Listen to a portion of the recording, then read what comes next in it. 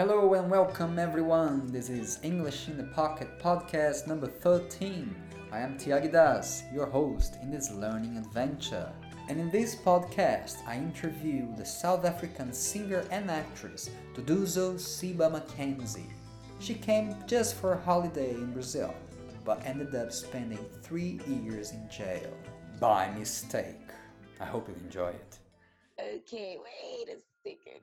Very good. There we go. Very happy to meet you, Nundu. Am I saying your name right? Wow, me too.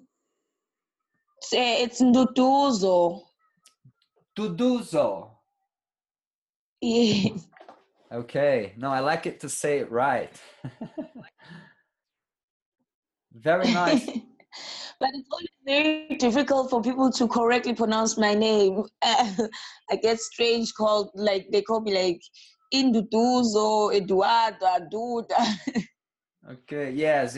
In time, you may end up with a Brazilian nickname, I'm sure. But I can, Yeah, I I can already say, have quite a few. but I can say Duduzo, no problem, if that sounds right. No problem at all. So thanks for accepting my invitation. I met our common friend Karina, and she told me Yeah. very briefly about your stories and how it all happened. But to be honest, like I said in the email, I don't know anything, and I would like you to introduce yourself and tell us a little bit what you're up to. Okay, like I said, my name is Nduduzo Kodensia Dlamini. I'm from South Africa, and I'm currently living in Brazil for the past 4 years, 8 months now. Okay. Um, well, there's quite a lot of things that I'm currently participating in right now, which is I'm an artist. I'm doing the Inutumu Prantu pelos Anjos Caído, which is a theater piece that is taken from the book of Plinio Marcus. And it's a very interesting piece about human rights and about the justice system of Brazil, basically.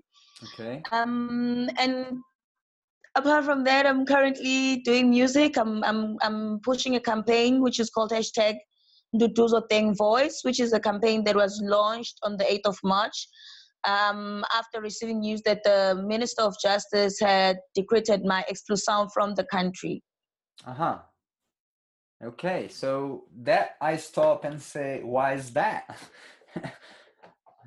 So you said you're Yes. here for, Okay. okay.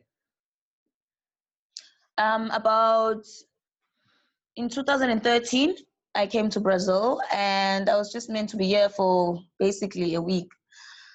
But it just so happened that on my way going back, a friend of mine asked me to do a favor for her, which was carry perfume for her business back home. Of Okay. which, as a friend, it was, it was a normal thing. I didn't see anything wrong with it. And when I go to the airport, when the police searched my bag, they found that there was cocaine inside the perfume boxes. Wow. And that's how the whole Nduduzo in Brazil came about. I see. So I got arrested. I went to PFC where I spent how many years? I spent 2 years, 10 months, and then I was moved to a semi-open prison, which is Bundanda, for another 8, 10 months. And then after that, I got my freedom, which is a conditional freedom. I'm outside. I've been outside from the 17th of March 2017, and I've been trying to reconstruct my life, basically. With Wow. that, when I got out, they didn't tell me that I was not allowed to go home immediately. I was not to be deported, nor was I to be expelled at that time. Go and try and construct my life with my family back home. But I was asked to stay in Brazil and continue signing until the end of my sentence, Which which was is? okay. My sentence was 7 years, 10 months, 7 years, 9 months, and 10 days. Wow. And I saved 3 years, 6 months of those 7 years. So then, So from there, it was Yeah. So from there, when I got out, I realized that, you know what, I am not of this life. So committing a crime was something that was never in my plans or ever in my mind that it was something I could end up doing. It wasn't by choice, but circumstances brought me to being where I was. So coming out, I had to now think of a new way to restructure my life and get back the years that I had lost inside. Because for me, it was a loss. Being in a place where you can't study and educate yourself to come out into the society where you can contribute. You are stuck in a hole for God knows how many years with literally nothing to enrich or to rehabilitate you. So for me, that was just a dead 3 years, 6 months. I was dead during that period. I needed to find a life.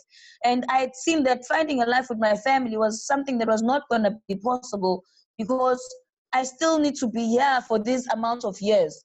I see. I said, I okay, see. I can't go back to being a flight attendant, which is something I had went to school and studied to be. I can't continue my studies as well because I can't go to a university in Brazil and say I need to study. I have a process. So I decided, okay, let me focus more on the one thing that has always connected me to myself, which has always been music. Right. And that's how my music career came about. I met some of the ladies that we were singing with inside. There was a group formed called Mulheres Livre. Started singing with these ladies. We did presentations in USP, Puntanta, EAD. When we did the presentation there were people from the students that had started uh, doing the same course with the professora that was giving us music lessons inside. So basically, we started our journey around the same year. They saw me singing, and they were touched. They were like, you know what? Let us. We would like to invite you to do the Inuchmo Canto because it tells a lot of your story. You need to be part of this. I was like, you know what? At first, I didn't want to do it, to be honest, because of the shame, because of the guilt, because of the doubts, because of my family as well. Because I'm in this place where the public is free to scrutinize, is free to say or do whatever they feel upon me simply because I have this passage, I have this stigma of come out of having committed a crime, Right. independent that I've paid for the crime, but Right. I'm still paying for the crime. Right. Every time I have to tell somebody about my process and about going into prison, it's more punishment on me because I don't think that there's a human being out here who is glad to share that experience. It's not an easy experience, Of course but not. I have to share it. I Yes. have to share it because I thought if I don't share it, I've met so many women, Chagi, so many women that have built and contributed to the woman that I am today. And I didn't meet those women in South Africa when I was in varsity. I did not meet those women when I was working and in a hospital environment or when I was working in the airline environment. I met those women in prison. Right. These are women who've been there 10 years without seeing their family or their children, without even having the basic contact with the outside world. These are women that decided to, when I came in, I didn't have anything because nobody prepares for prison. So I was just there with my travel bag, and most of the things I had carried for my traveling were not allowed to enter inside the procedure. Right. These women took off their bras and panties, took their toothbrushes, and gave to me with an open heart without knowing if there will ever be a chance again for them to get those things. So for me, I met women who, when I couldn't take prison, when I couldn't handle prison, they will come and hold me, even though they knew that their situation was far worse than mine. Right. So when the guys from Inuchimo Kanto approached me, I was like, God, as much as I can't do this for myself, I don't want to do this for myself because it's going to hurt. The process is going to be very hard. I need to do this for these women who are still inside, who nobody knows anything about, who nobody wants to even know anything about. These women, when they come outside, they don't have documentation, they don't have families, they can't even get a job. Right now, I'm facing a process whereby I'm trying to look for accommodation to rent a place, Right. but I can't rent a place because I don't have a bank statement. I don't have a bank account. Now, in order for me to get a bank account, I need to have comprovante and the reso. Right. So how does it work for us? How does it work? If you don't have a We end up house in the living with first people. place and you need to You prove don't your have a address, house in the place. it just like You so, understand? it's just pure madness. So let me catch back a bit because you told us a lot, and is maybe it's the first time the audience of English in the Pocket will be hearing from you, and Yes, it is. let me just context everything in, because we've been talking to people who have amazing stories, because basically we believe every story is amazing, every human story is amazing and needs to be heard, as you said.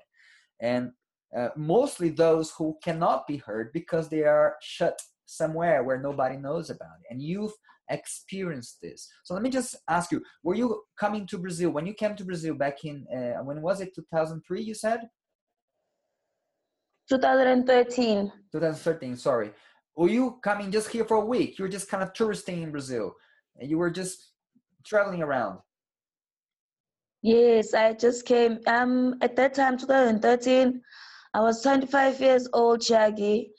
I had a man in my life that I wanted to spend the rest of my life with. But that man, because of our traditions, because of our customs, it didn't permit us to want to get married and be happy then. The only way there was for us was for me to get pregnant and to kind of force the families to accept it. Of which, for me, that would have been wrong. So I decided, you know what, love, let me just go away for a while. I need to think all of this through.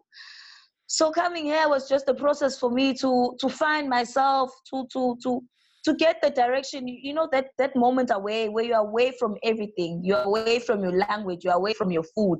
You're away from everything that holds you to being something else or somebody else. I see. So that process was for me to find myself, and Just literally take a break. unfortunately, God had other plans. Yeah, I took a very long break. You did, and you did, and you said, like, you did say that, and I thought it was very strong. Those 3 years of your life, you were dead, and yet Yeah. it seems that I also heard you saying that you also found life. So now you bring death and life together in one place, that you have just yourself and luckily some compassion friends that come and can Yeah. hold you when you are really on your worst moments. And I say this is a human moment, because somebody who's been in your situation is going through the extreme, but also somebody who's had everything in life and is dying of depression and locked in their room or in their five-star hotel and is about to kill themselves taking pills or whatever, is also in a human extreme moment. and Yes. and I feel what I hear mostly what you're saying is like, it is time for us humans to acknowledge that extreme moment and see that's not working, because that's when we most need support, that's when we most need compassion and understanding. But instead, what we give is more hardship, as if like we as a human race, because you put this for the law system in Brazil, but it's like you coming from South Africa, and I believe your life was good there. No, you may have your problems there, of course, but I think you had a good life, and you seem quite well educated. Yeah, yeah. Which was a very big shame when I got to PFC and realized that, you know, there's something that our late president used to say, President Nelson Mandela. He would say, the only way you can get to know how great a country is by going through its prison system and seeing how they treat people under oppression. That's when that statement to me rang true. A poem by Maya Angelou. Caged bird. A free bird leaps on the back of the wind and floats downstream to the current ends, and dips his wing in the orange sun rays and dares to claim the sky. But a bird that stalks down his narrow cage can seldom see through his bars of rage. His wings are clipped and his feet are tied, so he opens his throat to sing. The caged bird sings with a fearful thrill of things unknown but longed for still, and his tune is heard on the distant hill, for the caged bird sings of freedom. The free bird thinks of another breeze, and the trade winds soft through the sighing trees, and the fat worms waiting on a dawn-bright lawn, and his name, the sky, his own. But a caged bird stands on the grave of dreams, his shadow shouts on a nightmare scream. His wings are clipped and his feet are tied, so he opens his throat to sing. The caged bird sings with a fearful thrill of things unknown but longed for still, and his tune is heard on a distant hill, for the caged bird sings of freedom. Stay tuned for part 2 of this interview.